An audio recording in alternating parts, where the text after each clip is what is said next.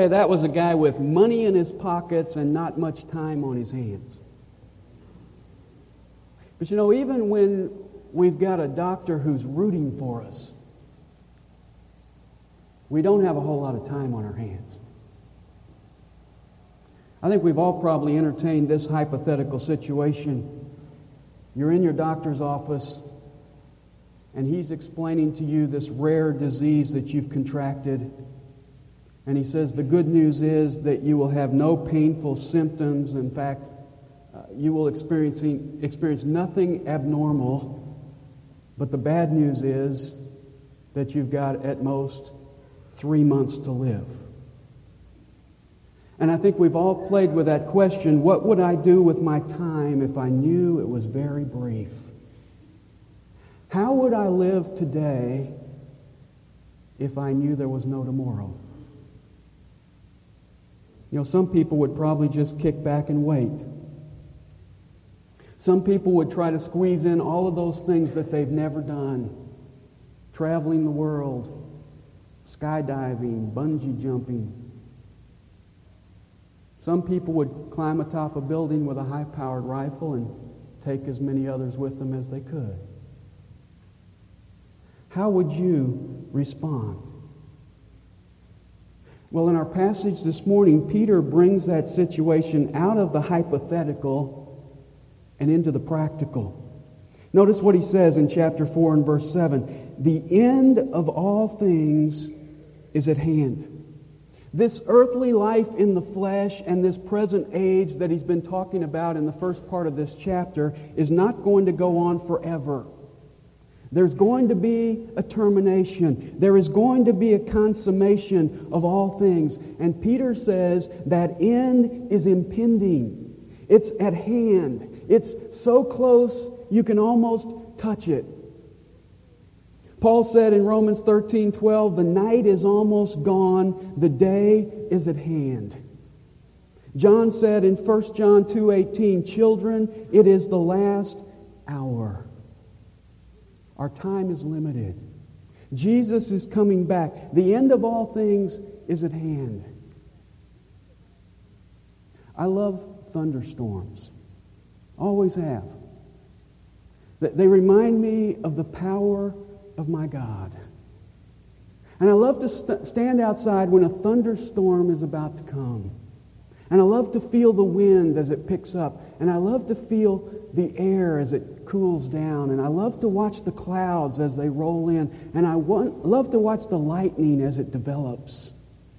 And there's a certain point when a thunderstorm is coming when you can smell it and you can almost touch it.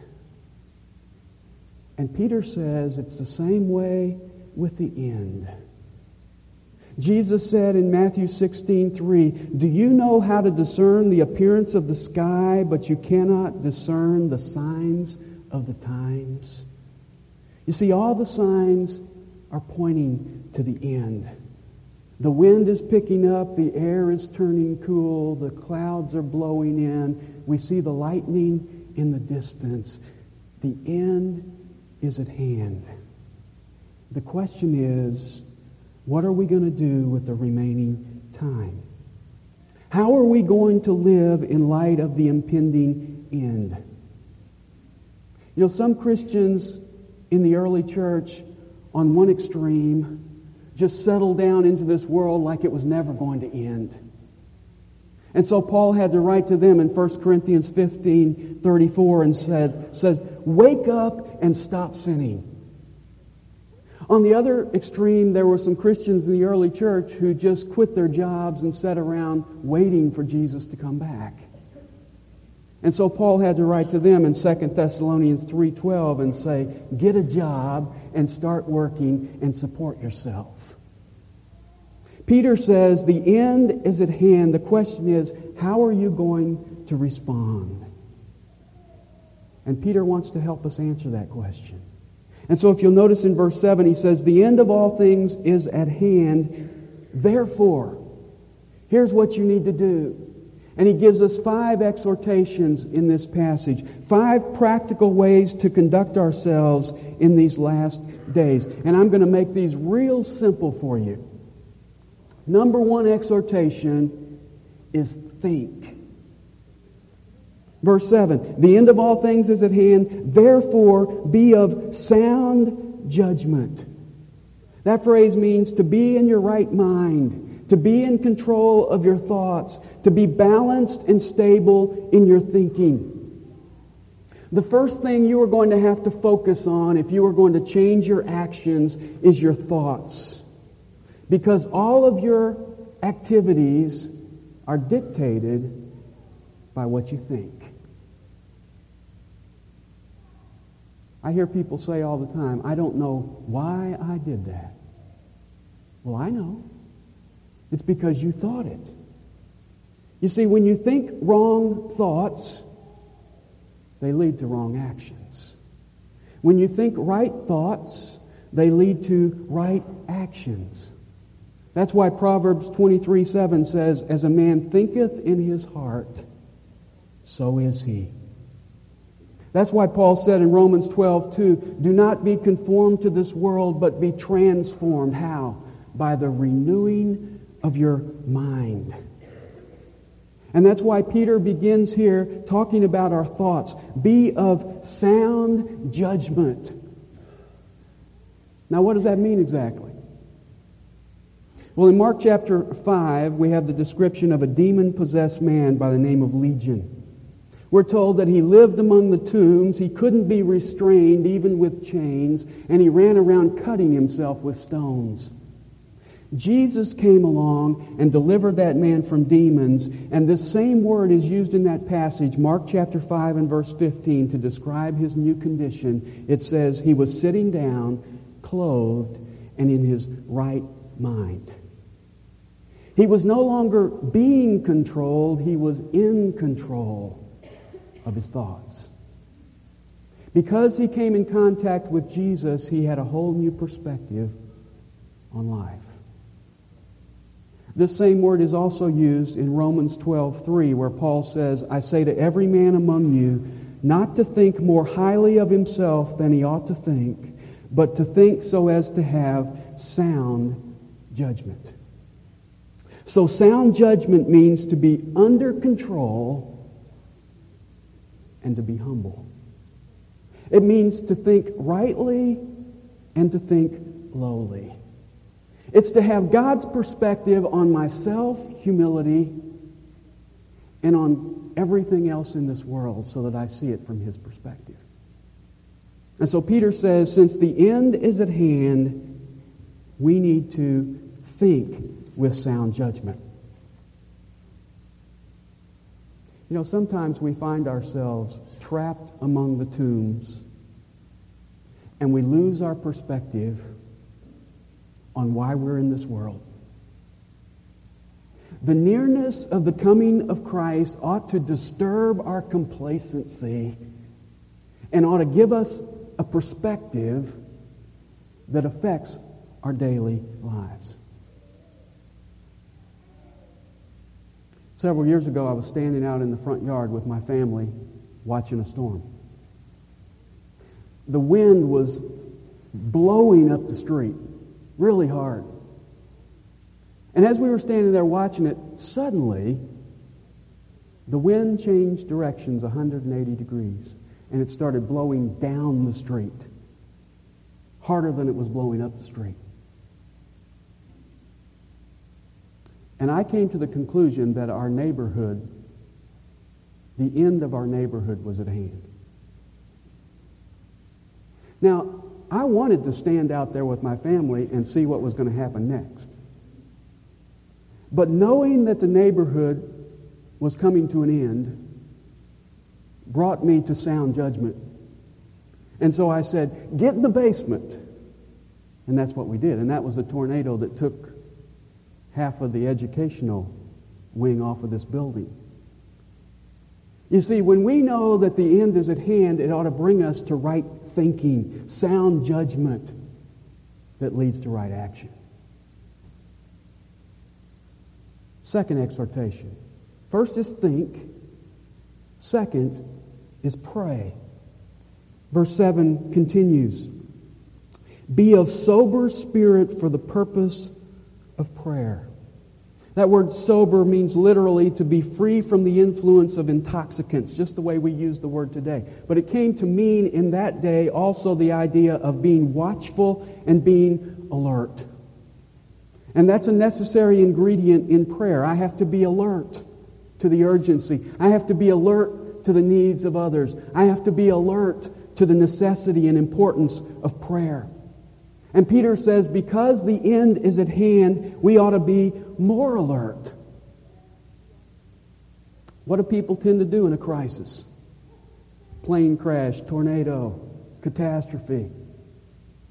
They pray. Peter says the end is at hand. Jesus is coming back. This world is going to reach its culmination. We need to be praying. I think I can speak for most of us here when I say we don't pray enough. We don't pray enough. And when someone asks us why we don't pray enough, what's our answer? We're too busy. We have too much to do and too little time. And that's why it's interesting to me, Peter says, the end is at hand, time is short, so what? Pray. Peter says, when you only have a little time, pray more. Now, Peter was slow to learn this lesson. Jesus took him into the garden with the other disciples, and he took Peter, James, and John a little further, and he said, you guys be my prayer warriors. And then Jesus went away a stone's throw and began to pray to the Father the night before the crucifixion. And he came back to Peter a little later, and in Mark 14:37 he said, Simon, are you asleep? Could you not keep watch with me for 1 hour? Those were cutting words. You know, when Jesus comes back, I don't know about you, but I don't want him to have to wake me up out of my spiritual slumber. I don't want to be standing before Jesus Christ when he comes back, wiping the spiritual sleep out of my eyes. When I was in Bible college, I had a friend by the name of Dan Small, and I remember we were driving along one day, and Dan turned to me and he said, you know, I pray so little. I pray so little that I'm afraid if Jesus came back today, he'd have to introduce himself to me. And I've always remembered that because it challenged me to pray. And Peter says, the end is at hand. What should we do? What should we accomplish? Number one, think rightly. Number two, pray. Third exhortation, love. Verse 8. Above all, keep fervent in your love for one another, because love covers a multitude of sins.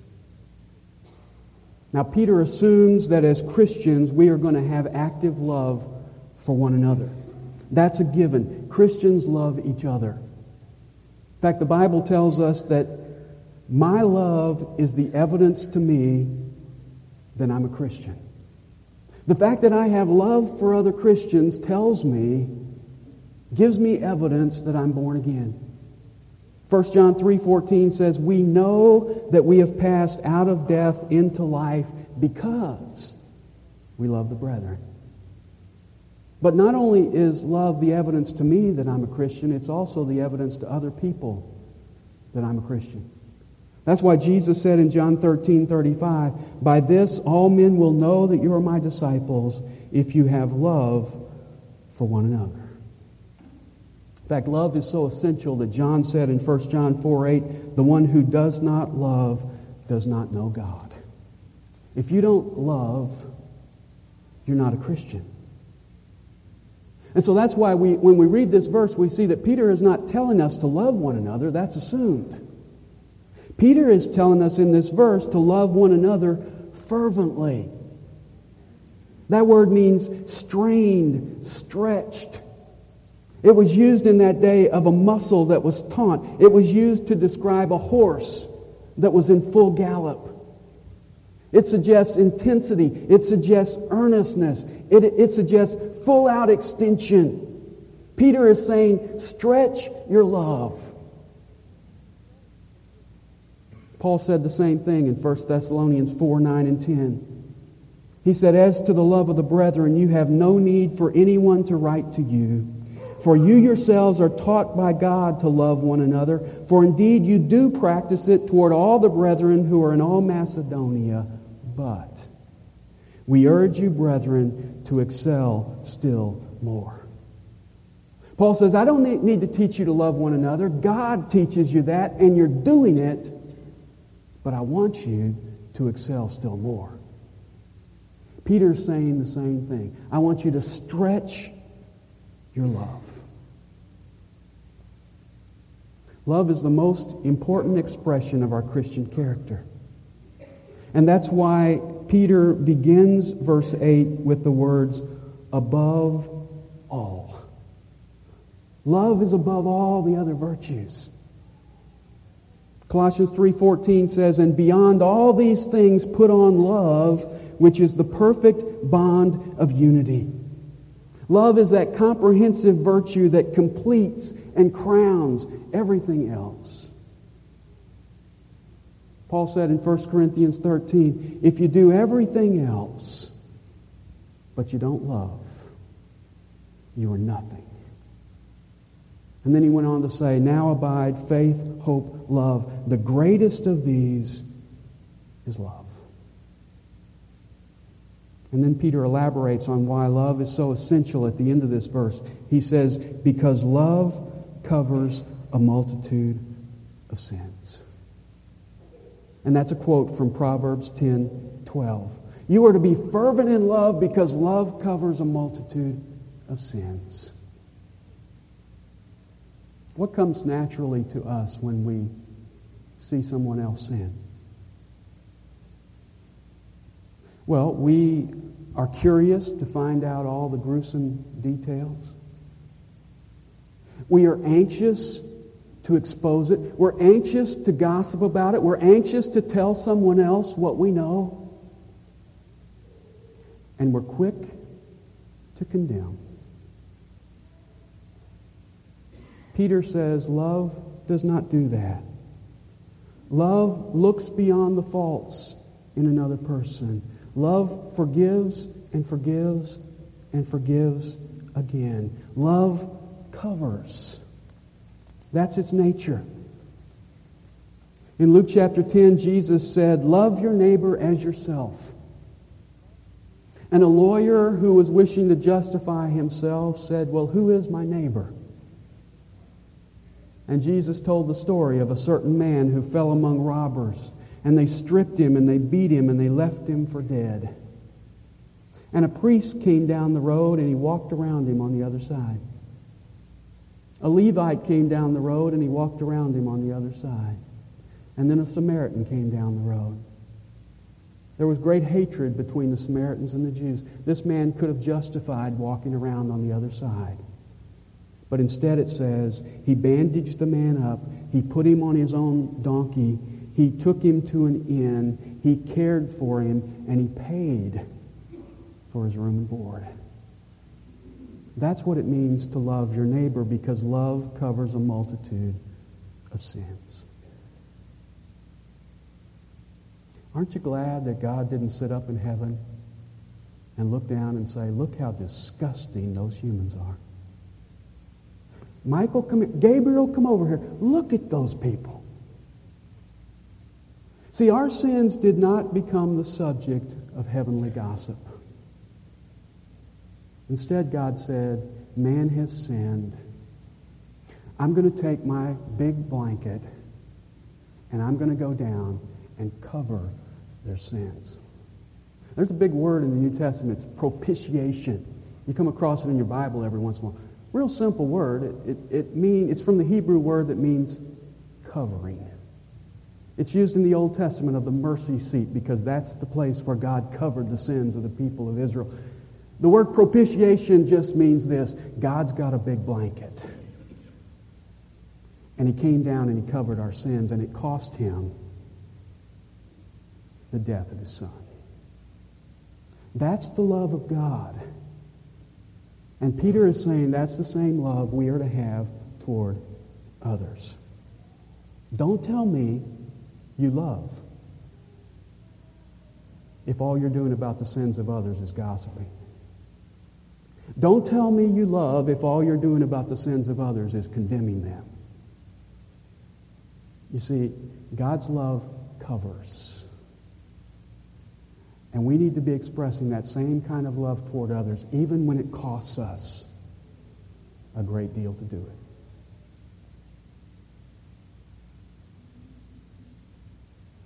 Think, pray, love. Fourth exhortation, reach out. Verse 9. Be hospitable to one another without complaint. Now the Greek word here is philoxenia. You already know one Greek word, that's Philadelphia. Phila means love, Delphos means brother, Philadelphia means brotherly love. This word is philoxenia. Xenia means strangers. This is stranger love. This is the love of strangers. You see, hospitality is not so much something you show to your friends. Hospitality is something you show to people you don't know. Hospitality in its purest form is when someone walks in here that you have never met and you make them feel welcome. You invite them to lunch. You have them over to your house. See, that's hospitality, because hospitality is expressed to strangers. And that's a necessary activity in an effective church, because we have strangers coming in here all the time. We call them visitors. How do you react to those people? Hey, buddy, you got my seat.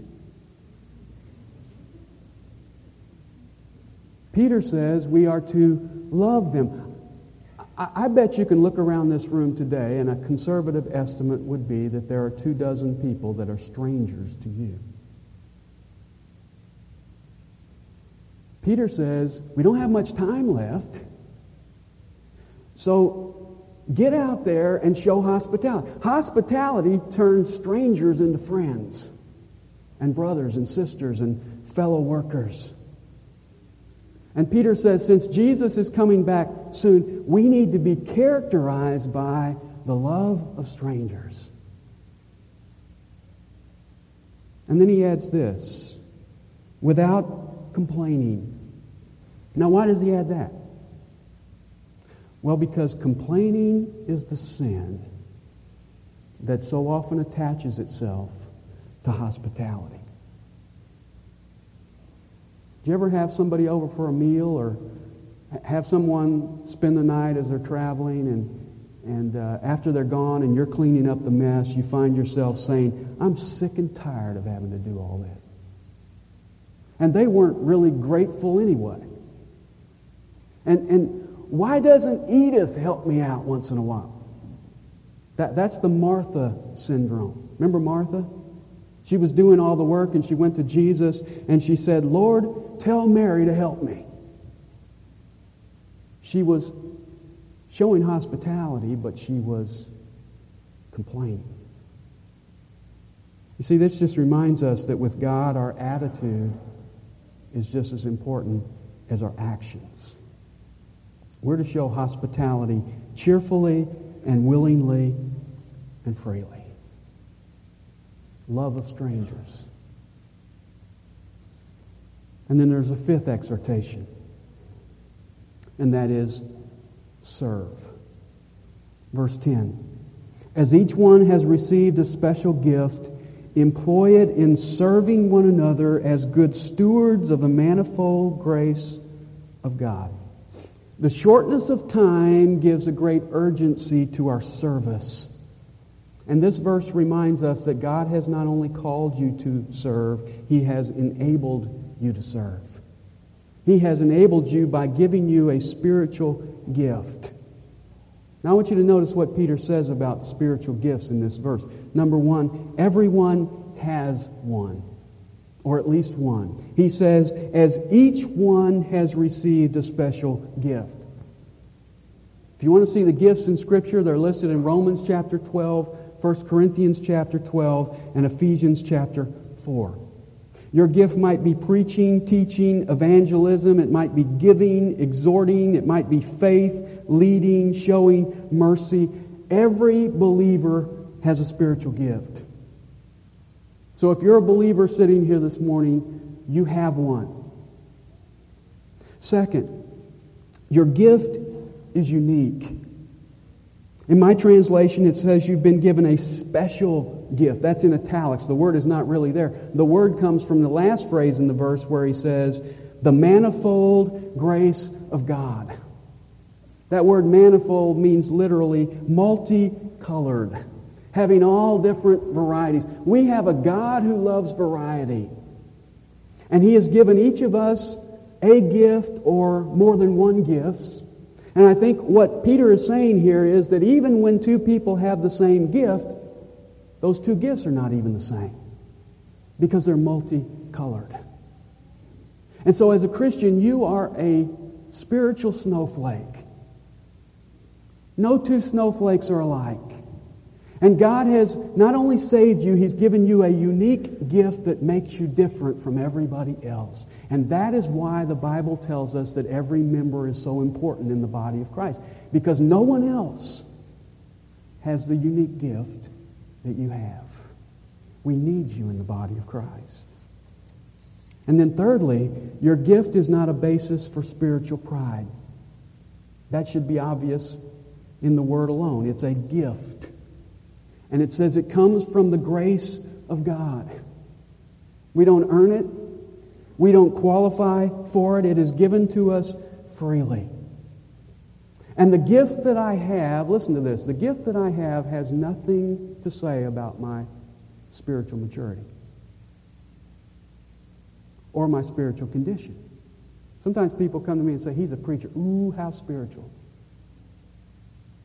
Doesn't mean a thing. I can have the gift of preaching and I can be carnal.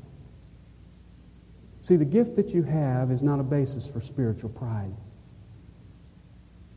Fourthly, your gift carries with it responsibility. Peter says you're to do it as good stewards. A steward is one who is entrusted with something that belongs to his master. You have something that belongs to your master, and that is the gift he's given you, and you are responsible to use it as a good steward. Now, how do you do that? Two ways. Number one, you use your gift to serve others. Notice what it says in this verse. Employ it in serving one another. Your spiritual gift was not given to you so you can go home, lock the doors, and enjoy it by yourself. It was given to you for the benefit of other people. You are to serve others. You are to build up others. You see, no believer can enjoy the benefits of grace in isolation. The only way you can enjoy the benefits of grace is by sharing in giving away that gift that God has given to you. It's only useful when you give it away. And so we are given that gift as stewards. Our responsibility, number one, is to serve one another. Second way we react as responsible stewards is to use our gift to glorify God. Look at verse 11. Whoever speaks, let him speak as it were the utterances of God. Whoever serves, let him do so by the strength which God supplies, so that in all things God may be glorified through Jesus Christ, to whom belongs the glory and dominion forever and ever. Amen. Now he mentions two categories there, whoever speaks and whoever serves. And that may be the two categories you could put all the gifts into. There are speaking gifts and there are serving gifts. There are speaking gifts like teaching and exhorting. There are serving gifts like helps, showing mercy, demonstrating faith. Peter divides them into those two categories, and he says, if your gift is a speaking gift, speak as if it were the utterances of God. Now, what does that mean? Well, I think what he's saying is this, that it's not enough for a man to simply preach from the Bible.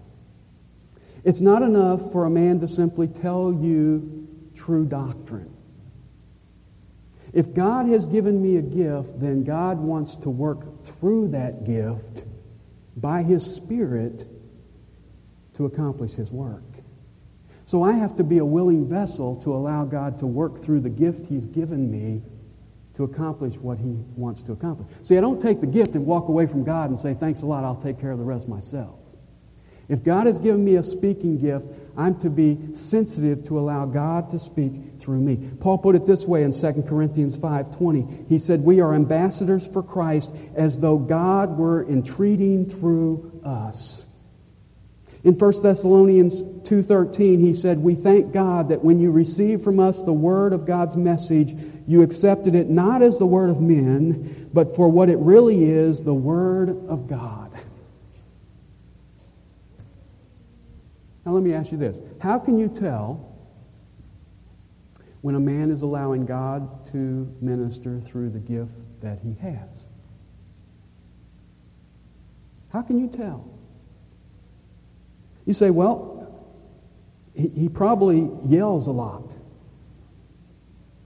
He probably beats on the pulpit, jumps around, gets excited. Probably says God all the time. He probably has a deep bass voice and is very articulate. No. You see, if that's the criteria, then Paul would have flunked the test. Because Paul says this in 1 Corinthians 2, 3, and 4. He says, I was with you in weakness and in fear and in much trembling. And my message and my preaching were not in persuasive words of wisdom, but in demonstration of the Spirit and of power. How can you tell when God is allowed to work through the gift that someone has as a speaking gift? The answer is real simple. The Holy Spirit works in people's lives with His power. It doesn't matter how impressive the preacher is. In fact, I would say this, when you go away from hearing someone who has a gift that God is using, or He is allowing God to use in a powerful way, you will go away not saying, great preacher. You will go away saying, great God. And then Peter goes on to say, if your gift is a serving gift, do it in the strength that God supplies. Don't serve in your own strength. Don't do a spiritual task in your fleshly power. Do it with God's power. Now, what I like about these two verses is they eliminate all your excuses. Because when God calls you to do something, you say, well, I'm not really able to do that. God says, all right, I've given you a gift. You say, well, I don't have the strength. God says, fine, use my strength. You see, there are no excuses left. God's given you a gift. He's given you the power. All you have to do is obey. And God will accomplish His work. Why did God give us the gift out of His grace? Why does God give us His power? Well, it tells us in the middle of verse 11. It says, so that in all things God may be glorified. You see, the ultimate end is that God is glorified. And in all that I do, I ought to be saying it's God's gift, it's God's grace, it's God's word, it's God's strength. He gets all the glory for anything that's done. A couple of years ago, I stopped in Rome on my way to Africa. And I had 2 days to see Rome. Now, how do you see Rome in 2 days? Well, I made a priority list. I want to see the Forum. I want to see the Colosseum. I want to see the Pantheon. I want to see the Vatican. I want to see the Sistine Chapel. I made a priority list. And I got to all those places. Peter says, the end is at hand. We don't have much time left. What should you and I be doing in the remaining time? Number one on our priority list, think with God's perspective. Number two, pray for God to impact lives beginning with me. Third, love even the most unlovely, because love covers a multitude of sins. 4, reach out to strangers with the love that makes them friends. And 5, serve with God's gift in God's power so that in all that I do, He is glorified. And if you will make that your priority list, and if you will be accomplishing those things, then your prayer every day will be, even so, come, Lord Jesus. Let's pray. Father, thank you for your word today.